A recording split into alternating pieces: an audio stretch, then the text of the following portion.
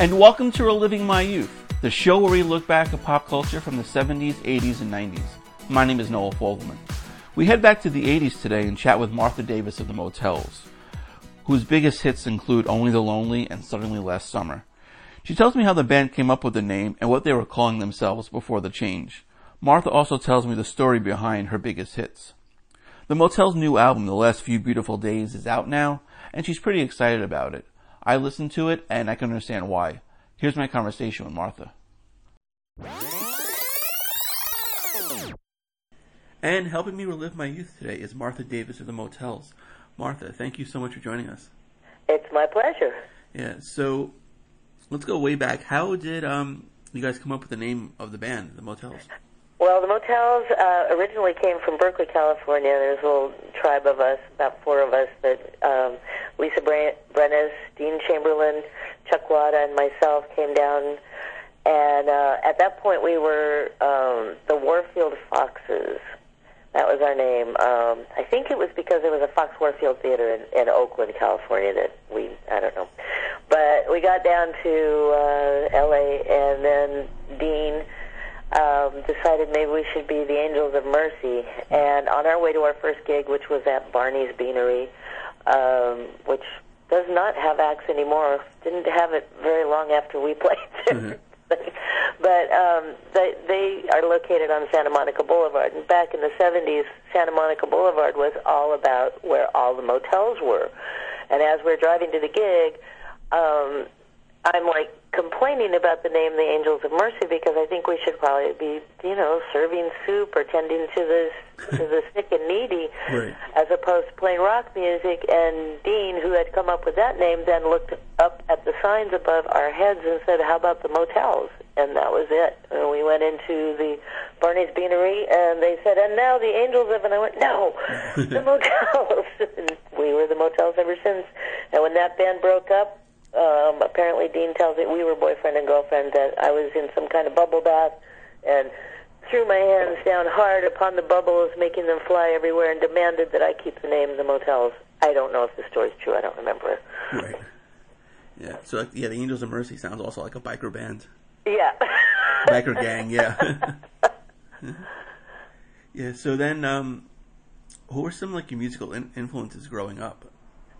Oh, God, they were so crazy and wide and varied. I think the first music that really knocked me for a loop, I was just a tiny kid. My mom had a great record collection, and I think I was around 5 when I heard Igor Stravinsky's The Rite of Spring and just was fascinated by that piece of music. I was just like, I'd sit and watch the turntable go around really fast, 78s, and just get terrified and just then think it was really beautiful. I just remember the music viscerally just affecting me, and so that was kind of like the first thing that knocked me out. And then there was the first one of my, and you used to have show and tell in school. Oh yeah. And show and tell, I was so proud. I had my first LP record. I don't know, I wasn't that old, 7, something like 8. I don't know.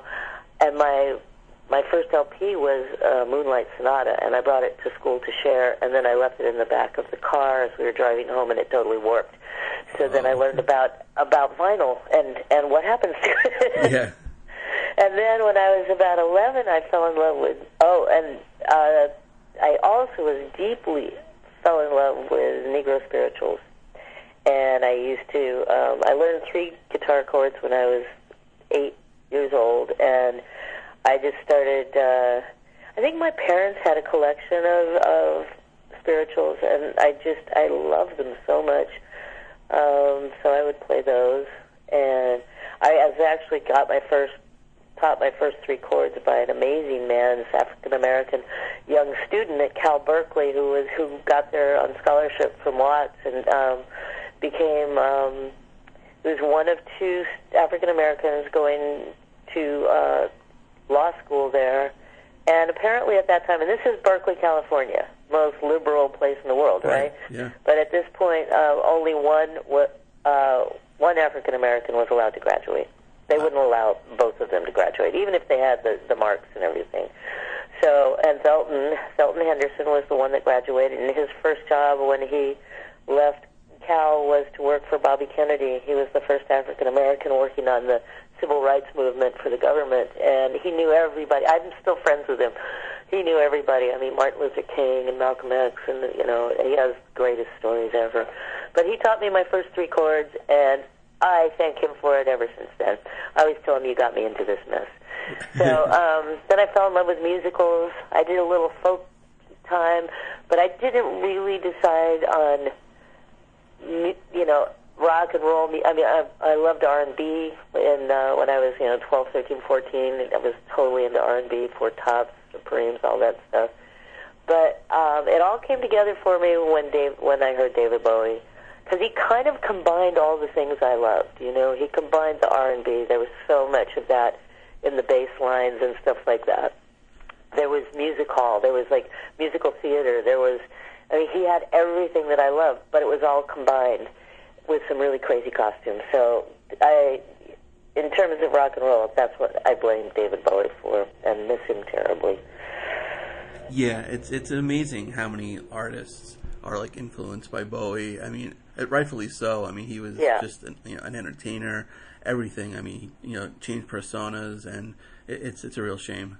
Well, his songwriting was just so unique and so beautiful, and like I said, it really encompassed my love of musicals and R&B, and all these components came together so seamlessly in his stuff. It was just, I mean, some of those songs are just they're perfect songs, like Changes and stuff like that, and Major Tom or Space Oddity. Anyway, yes, he is, but he deserves a vacation. He definitely does. He deserves a nice, just to look down on this madness and go, glad I'm not there. Oh God, that's for sure. That's for sure. But you mentioned before, like how you listened like your parents' album, your vinyls, and that was the same way too. And that's what you kind of grow up with. My mom was a big Smokey Robinson fan, and so it's like you grow up listening to that stuff. That's what you have in the house, and that was before the internet, and you can just have music right in your palm of your hand. Yeah. And now it's like there's so much available, and I think that's the hardest part about it. I mean, when you look back at when record companies were record companies and albums were albums, there was a real strategy as to how many came out a year, exactly when they were placed. There was, definitely wasn't a glut, and the ones that did come out were like, they had to be pretty perfect. I mean, obviously there were some ones that weren't as great, but there was a lot. It was very, very planned out, and now it's just crazy because you can go anywhere on the internet and get, every form of music known to man, the good, the bad, and the ugly, so the hardest part of music nowadays is that filter, and how do you find, and that's why I think those Spotifys and Pandoras, where they tell you what you like, like, oh, if you like this, you'll like that, which I guess makes sense in this day and age, but it also kind of, I don't know, it was very nice in the old days to just like have things presented to you, like perhaps, we're putting this out now, and then you run to the record store and buy it because you love that artist or something, I don't know, it's very different.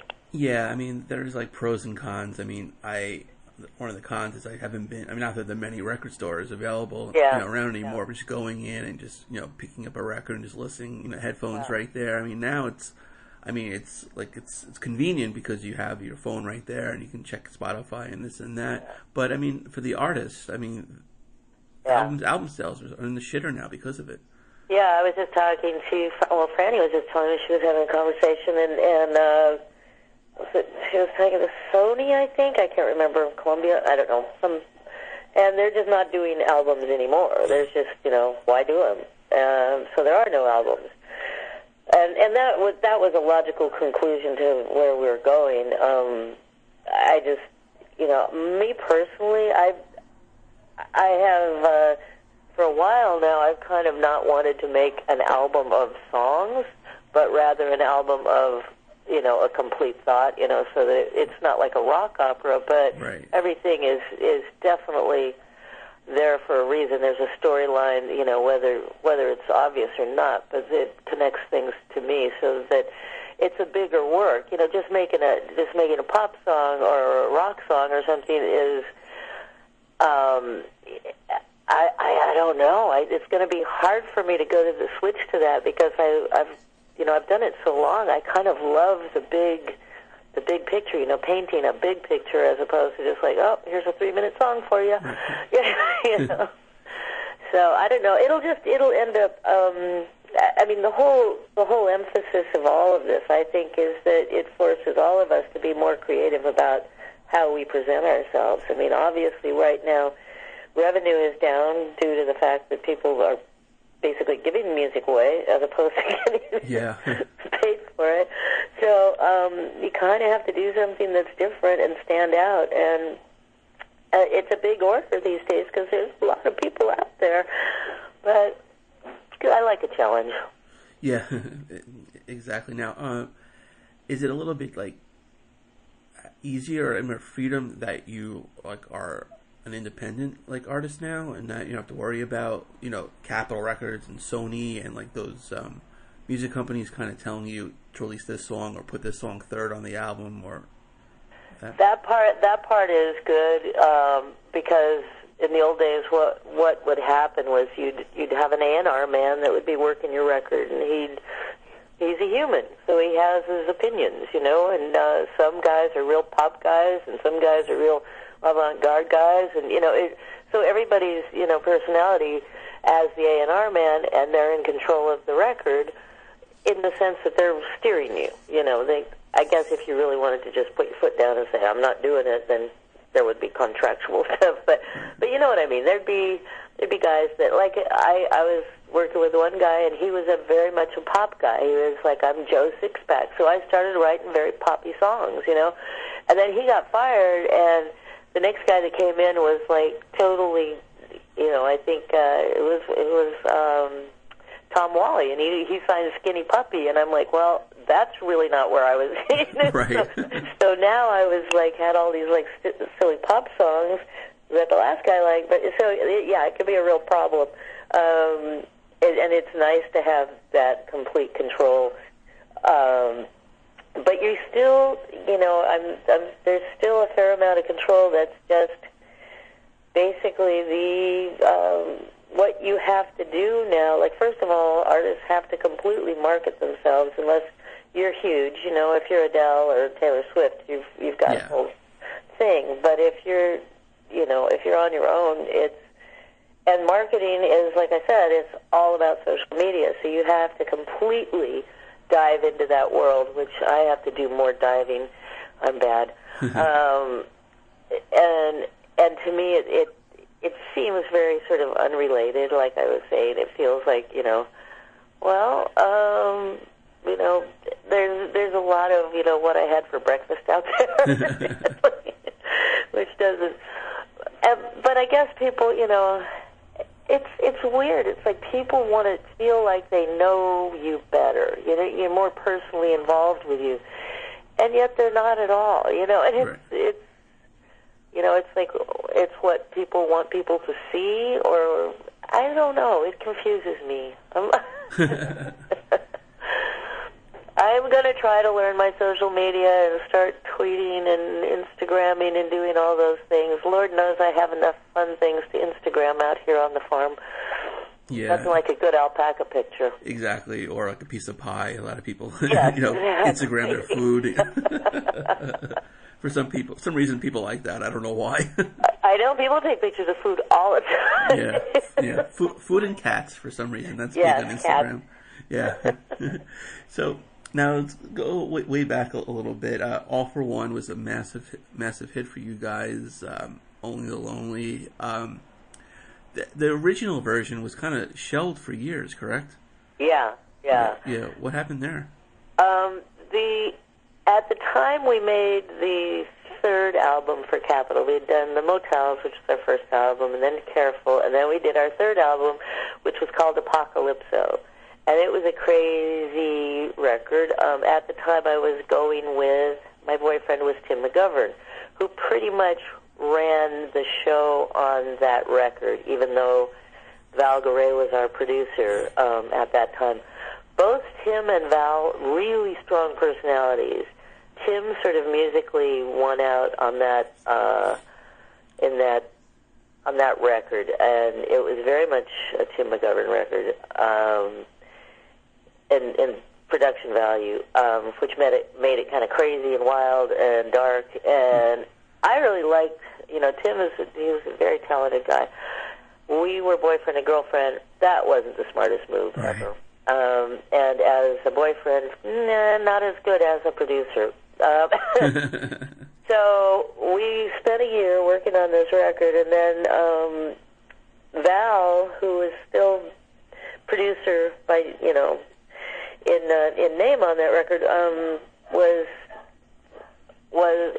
his concept was we don't show Capitol anything until the record's finished, and then we invite him in, turn it up really loud, and play it for him. And after we did that, I got called into the office where Rupert Perry said to me, Martha, we will release this album if you want us to, but I don't think the promotion men will work it, and I don't think it's going to go anywhere. And I'm like, oh, I guess maybe we shouldn't release this album. And I sort of took that opportunity when that record got sort of turned away to also break up with Tim. And then we started in again. The only song I think that's exactly the same from the album before was, I think it was Tragic Surf. There were some songs that were on the album, the Apocalypso album, but they just got re-recorded, as in Only the Lonely. And the funny part was when they turned down the Apocalypso record and Only the Lonely was on it, they said that there were no hits on that record, which just goes to show you what production can do. Yeah.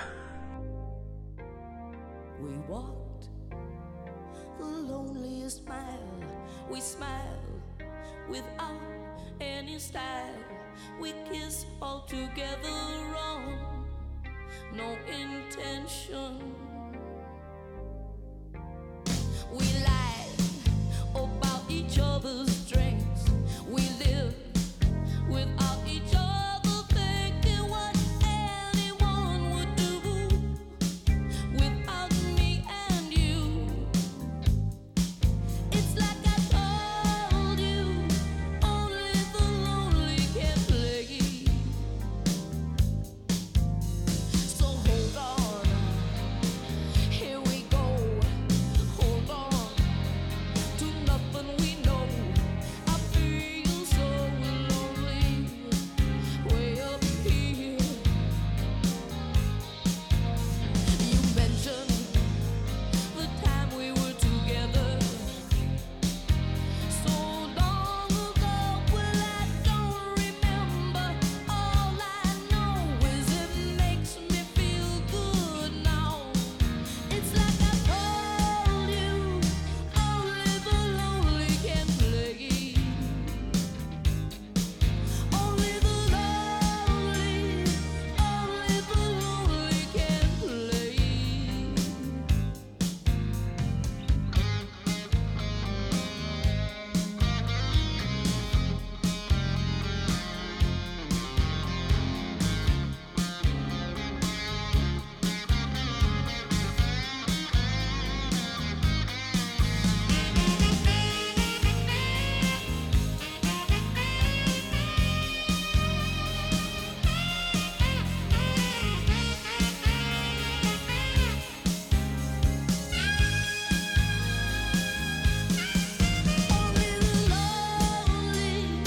Only the lonely can play. It's like I told you, only the lonely can play.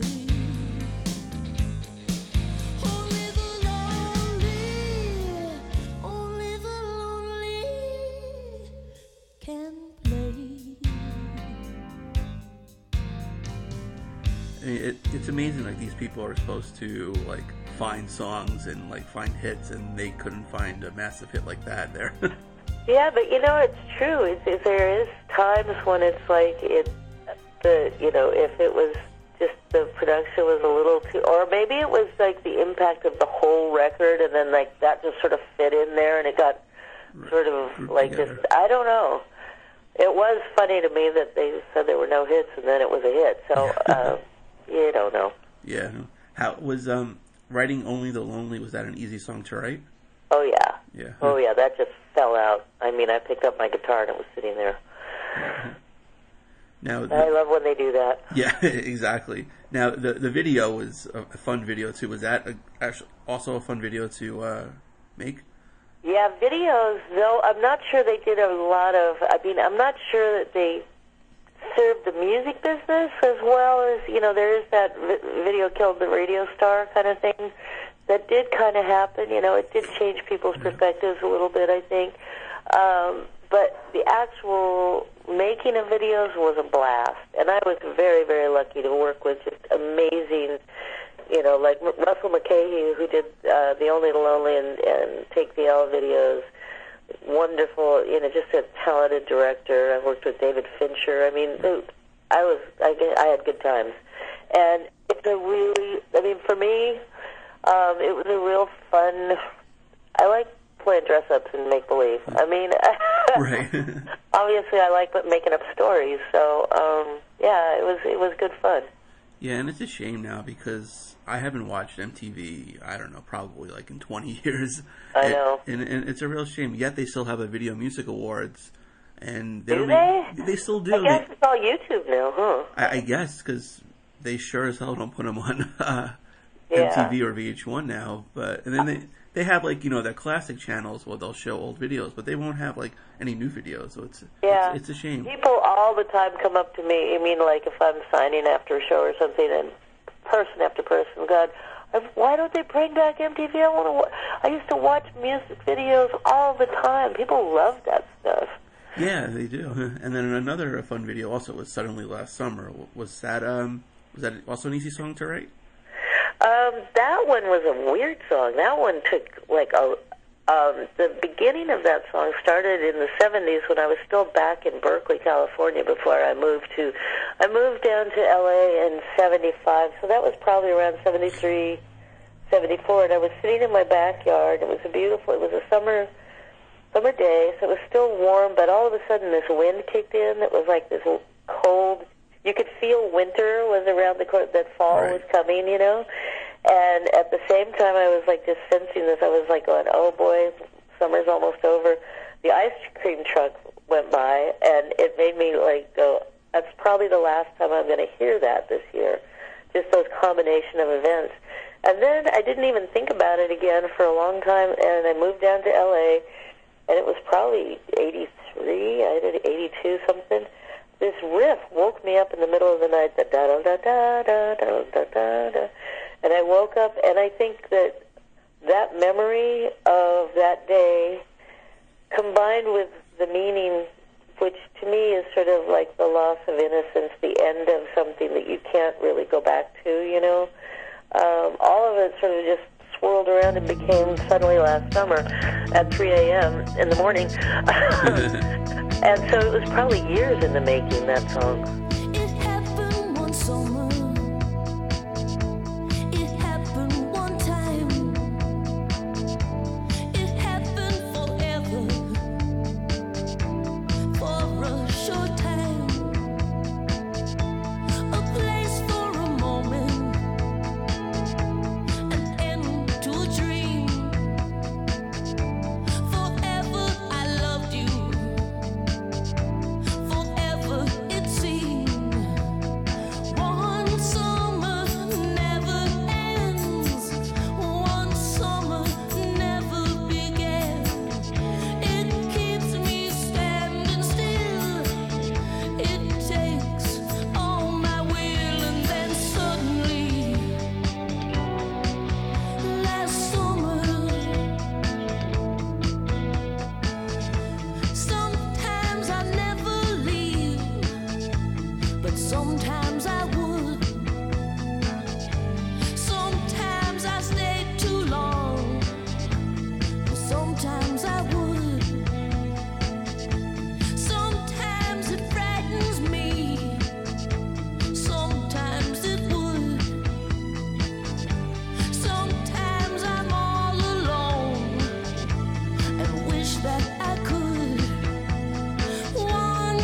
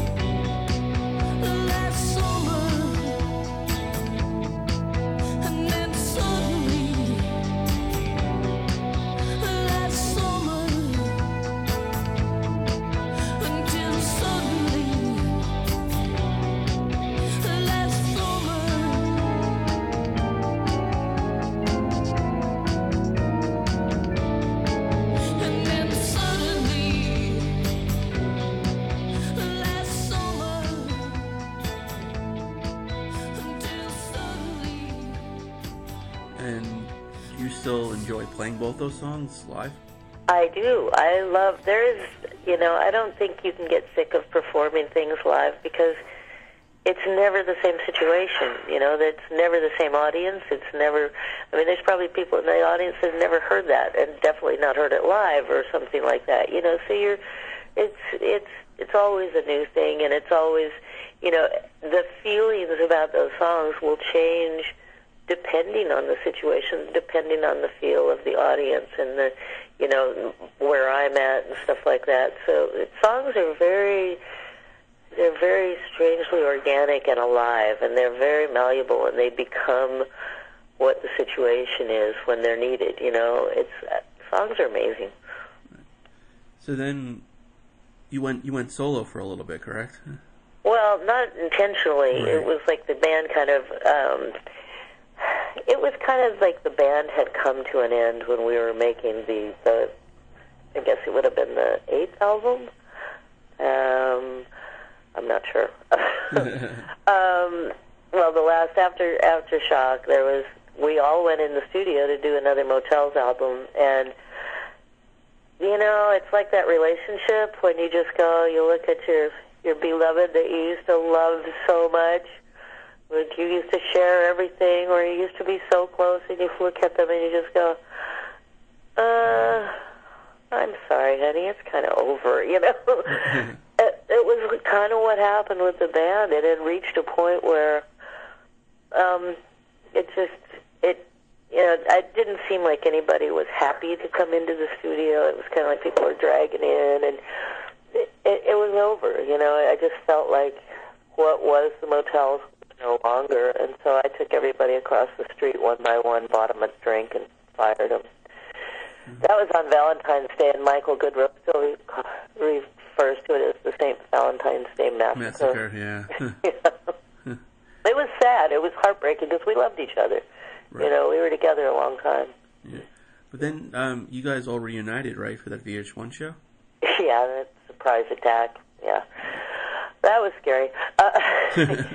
Yeah, it was good to see everybody. It was fun. Yeah, that was like also probably one of the last shows I watched on VH1 was that series, because it was pretty entertaining to see them try to reunite members of all these different bands.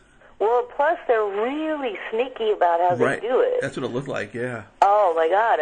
When Richard, you gotta do an interview with Richard Blade. And I've known Richard for years. I'm Right. like, oh, okay, I sort of drag into the studio because you're on radio. You're not really dressing for it. Yeah. And it was just like, what? Oh my God!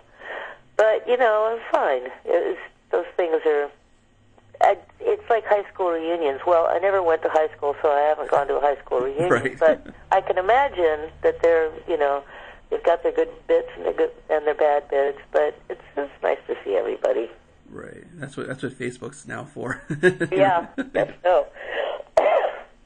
Yeah. So then you guys, you kept the name of the band, right? And you just recruited new members. Yeah, I went through a phase where, after I left Capitol, and I guess it was 89, kind of somewhere around. I'm horrible chronologically. I just go forward. I don't look back. And for a year, for the first time in my life, for a year, I didn't write a song. That's the longest I've ever gone without. Since I started writing when I was 15, it's never one of those things where I'm going to sit down and write my songs every day. I never do that. Right.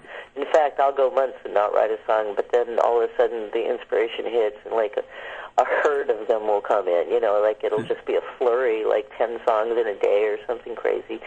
So basically, I was so sort of done and over, and I ended up at the end of the day when I finished. When I'd finished doing the Policy album, they had me writing with a bunch of different people. There's a Diane Warren song on there. Well, obviously Diane Warren knows how to write a tune. Right. But more than anything, I'm a writer. The singing part was a happy accident, and the fact that I was writing they had me co-writing with all these people. I'm just like, wait a minute. That's what I do. I'm a writer. And the direction the music had gone. I've always liked really dark, quirky, weird stuff, and it's like and it just gone the other. I just felt like I'd sort of been hollowed out, you know. And so after that album, I actually asked my lawyer to get me off Capitol. And for a year, I didn't do anything but upholster couches and stuff. But then somebody offered me a gig, and they said, well, yeah, we've got this thing happening down at the beach, and I'll pay you $20,000. And I went, shit, I better get a band together. So that's when I started putting together new bands, and I started out, I had different band names because I didn't want to be the Motels. You know, I think everybody goes through that. It's right. sort of like being a teenager again, where you're just sort of discounting anything that came in the, you know, you want to sort of break away from it. So I think I was Martha Davis Jr.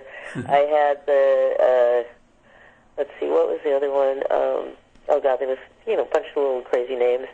And I started working with really young guys that had never even come close to a record. I kind of started all over. I kind of started as pretending I was a teenager in a garage band. And I went through the whole process all over until about 2003, and I found this new band, which is, you know, I worked my way up to these guys that I'm playing with now, who are just so wonderful. And this band is, you know, this is, you know, before I'd been called, you know, Martha Davis and the Motels and this, I just call this band the Motels because this feels more like the Motels almost than the Motels did, you know. It's really, really a band. It's a great band. The guys are amazing players, and we love each other so much, and we have so much fun. It's really, really amazing. Right. Well, now, was that whole process of kind of starting over like refreshing or like kind of scary or both? I think I needed to be there. I wasn't, you know, I mean, I think everybody goes through a bit of when you first get signed, because you've probably been working at it for about 8 years before you ever get signed. I mean, in the old days, that's how it was. Right. And you'd be out running around, you know, tacking up posters in the middle of the night, running away from the cops, you know, and you know, and just like playing these shit gigs forever and ever and ever, and just you just paying dues, and then when it finally happens, it happens kind of fast. You know, I mean, for us, it really happened fast because Carter, our first producer, who is no longer with us, wonderful man, had seen us, you know, actually years before. He had wanted to. He was interested in the first band that was Dean and Chuck, and that used to be the Warfield Foxes, and then the Angels of Mercy, the first Motels. He came down and saw us and was interested in us then, and then that band broke up, of course.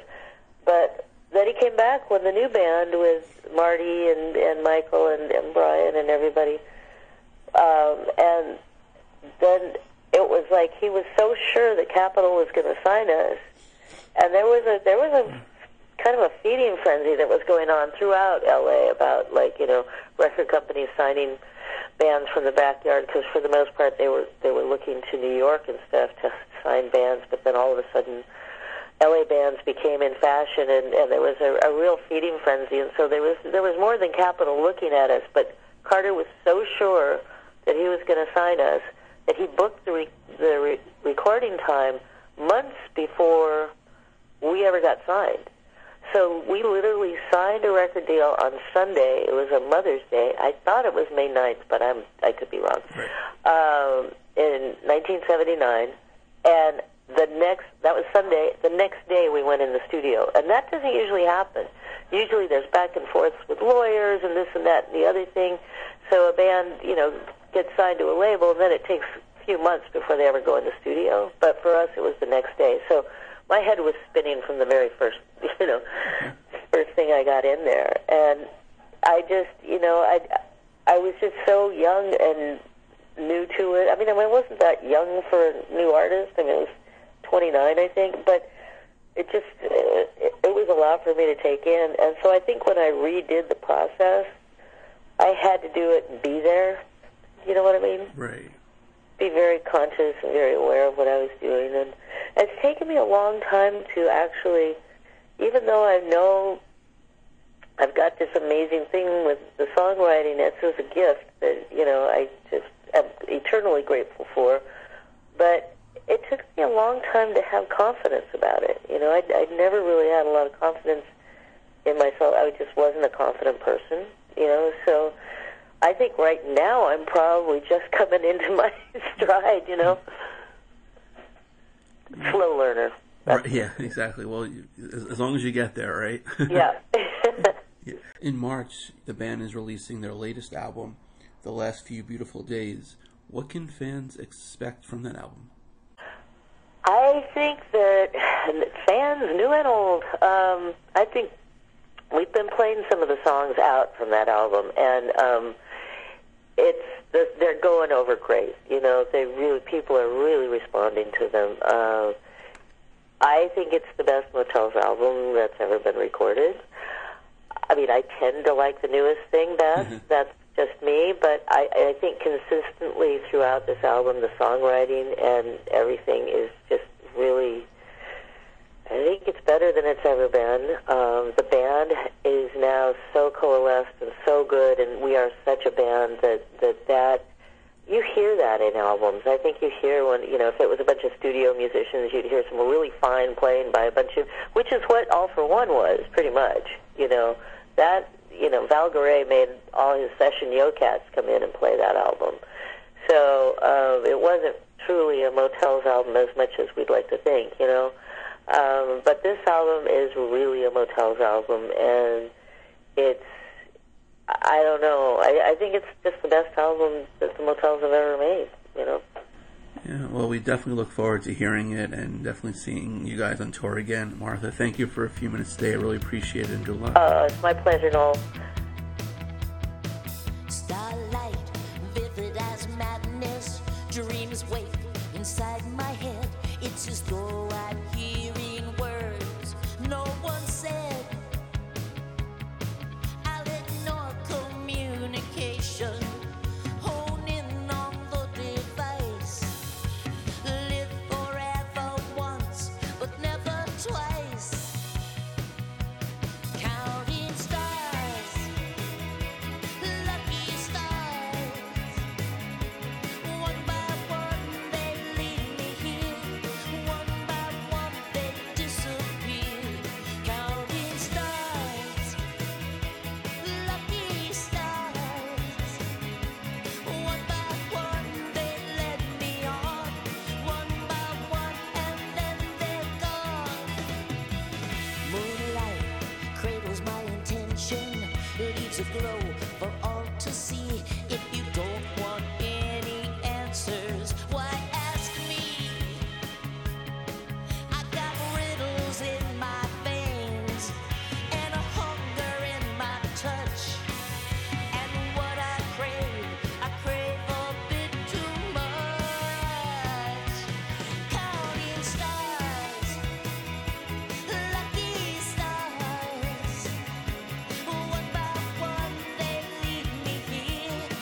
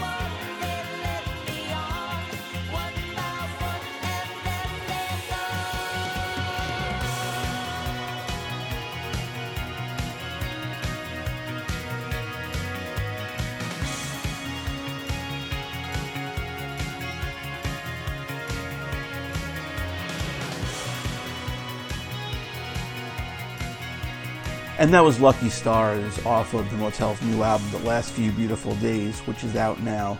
You can follow the Motels on Twitter at The Motels. Check out their website, themotels.com. You can follow me on Twitter at TheFirstNoah19. Be sure to like the page Reliving My Youth on Facebook. Go to iTunes, and while you're there, you can check out past episodes of the show, subscribe to it, and you can also rate and review the show. Special thanks to everyone who's listening. I can't do without you guys. And be on the lookout for another episode of Reliving My Youth real soon.